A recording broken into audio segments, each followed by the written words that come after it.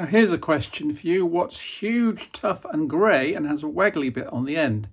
No, not a whale, but this, the latest from HMD Global, the people who now run the Nokia brand. This is the XR20, spot the X in the camera island. And it's an absolute beast. Yes, like the whale, even in water, up to 1.5 metre for an hour. Essentially, the XR20 is fully military specification durable in every way. The front is Gorilla Glass Victus, the frame is metal, and around most of the phone itself is several millimetres of tough plastic and glue and gaskets. Along with all this come a few, though not too many, compromises. Meaning that the thought does come to mind, why not take a standard no-compromise IP68 smartphone like this Samsung Galaxy S20 FE, or indeed the device and form factor of your choice, and then just put a really decent TPU case on it? Do you end up with essentially the same outcome? Well, possibly, though it's certainly cool that this is an all-in-one that you can take anywhere. Few other companies are heading down this line, but it does mean that the aforementioned compromises can't be, well, too severe. Otherwise, yes, it is easier just to put a better case on your current favourite phone. So at £400 or £450, depending on RAM and storage variant, how do the specs line up, and is there a catch? Well, there's only two catches that I can think of, but we'll come to those last, since I want to impress you a little first. Now, not that I've covered it here, but the XR20 here is not surprisingly based on the slightly less feature-packed but cheaper X20, and with dramatically different exterior. The R here in the name refers to rugged, I presume. So we're talking 5G, of course, mid-2021, Snapdragon 480 chipset, here with a 6 gig of RAM and 128 gigabyte of storage. The cheaper £400 version has 4 gig and 64 gig, of course, plus microSD. So not exactly grease lightning in operation, but it's serviceable, all on Android 11. There's a welcome 3.5mm audio jack, with which we had some issues. I refer you to the PSC podcast. It's not clear whether we found a design fault or just have a faulty unit.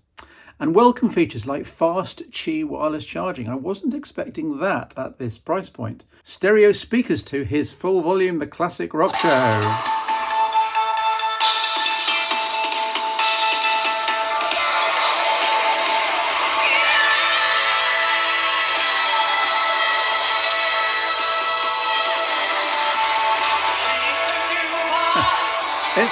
It's very, very loud.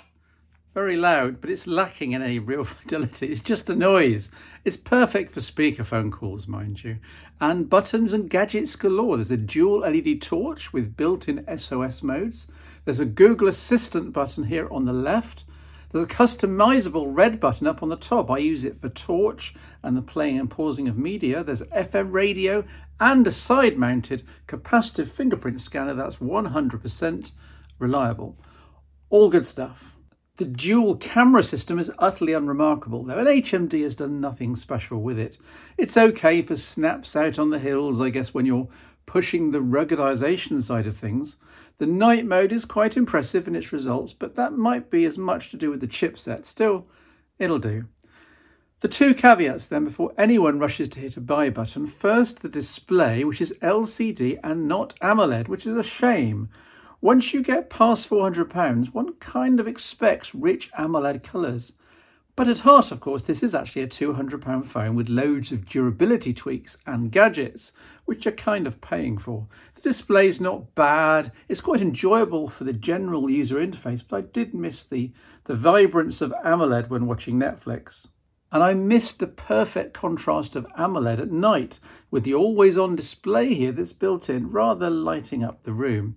Outdoors in my test, the LCD can be hard to see in the sun, which sometimes impacts taking photos.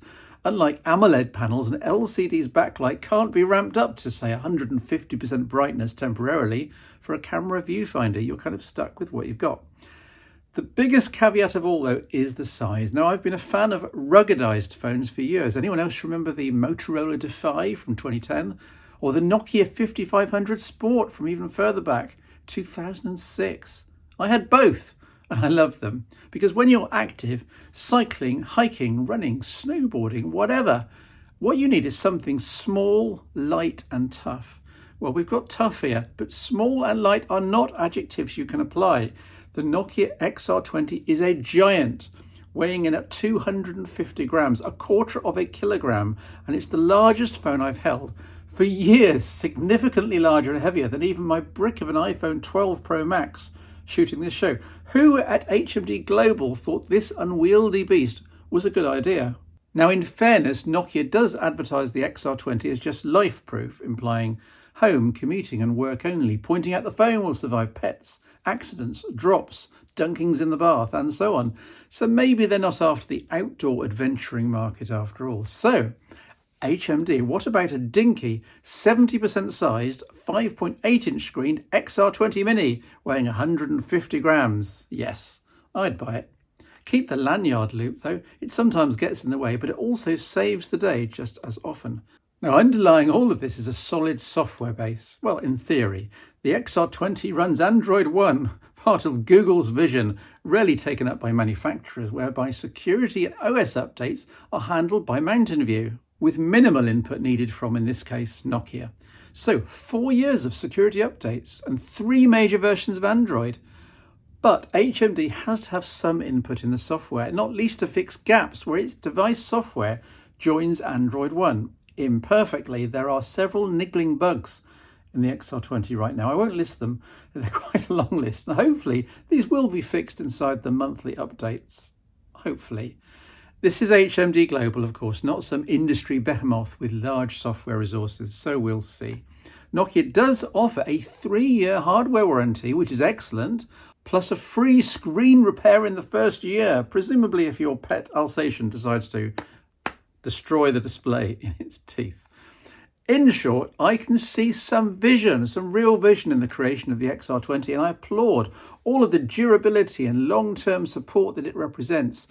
I just don't think it's very appealing as a primary smartphone for very many people in its current form factor and implementation. So sorry HMD, take this as constructive criticism please, but ping me when you have an XR20 Mini, eh?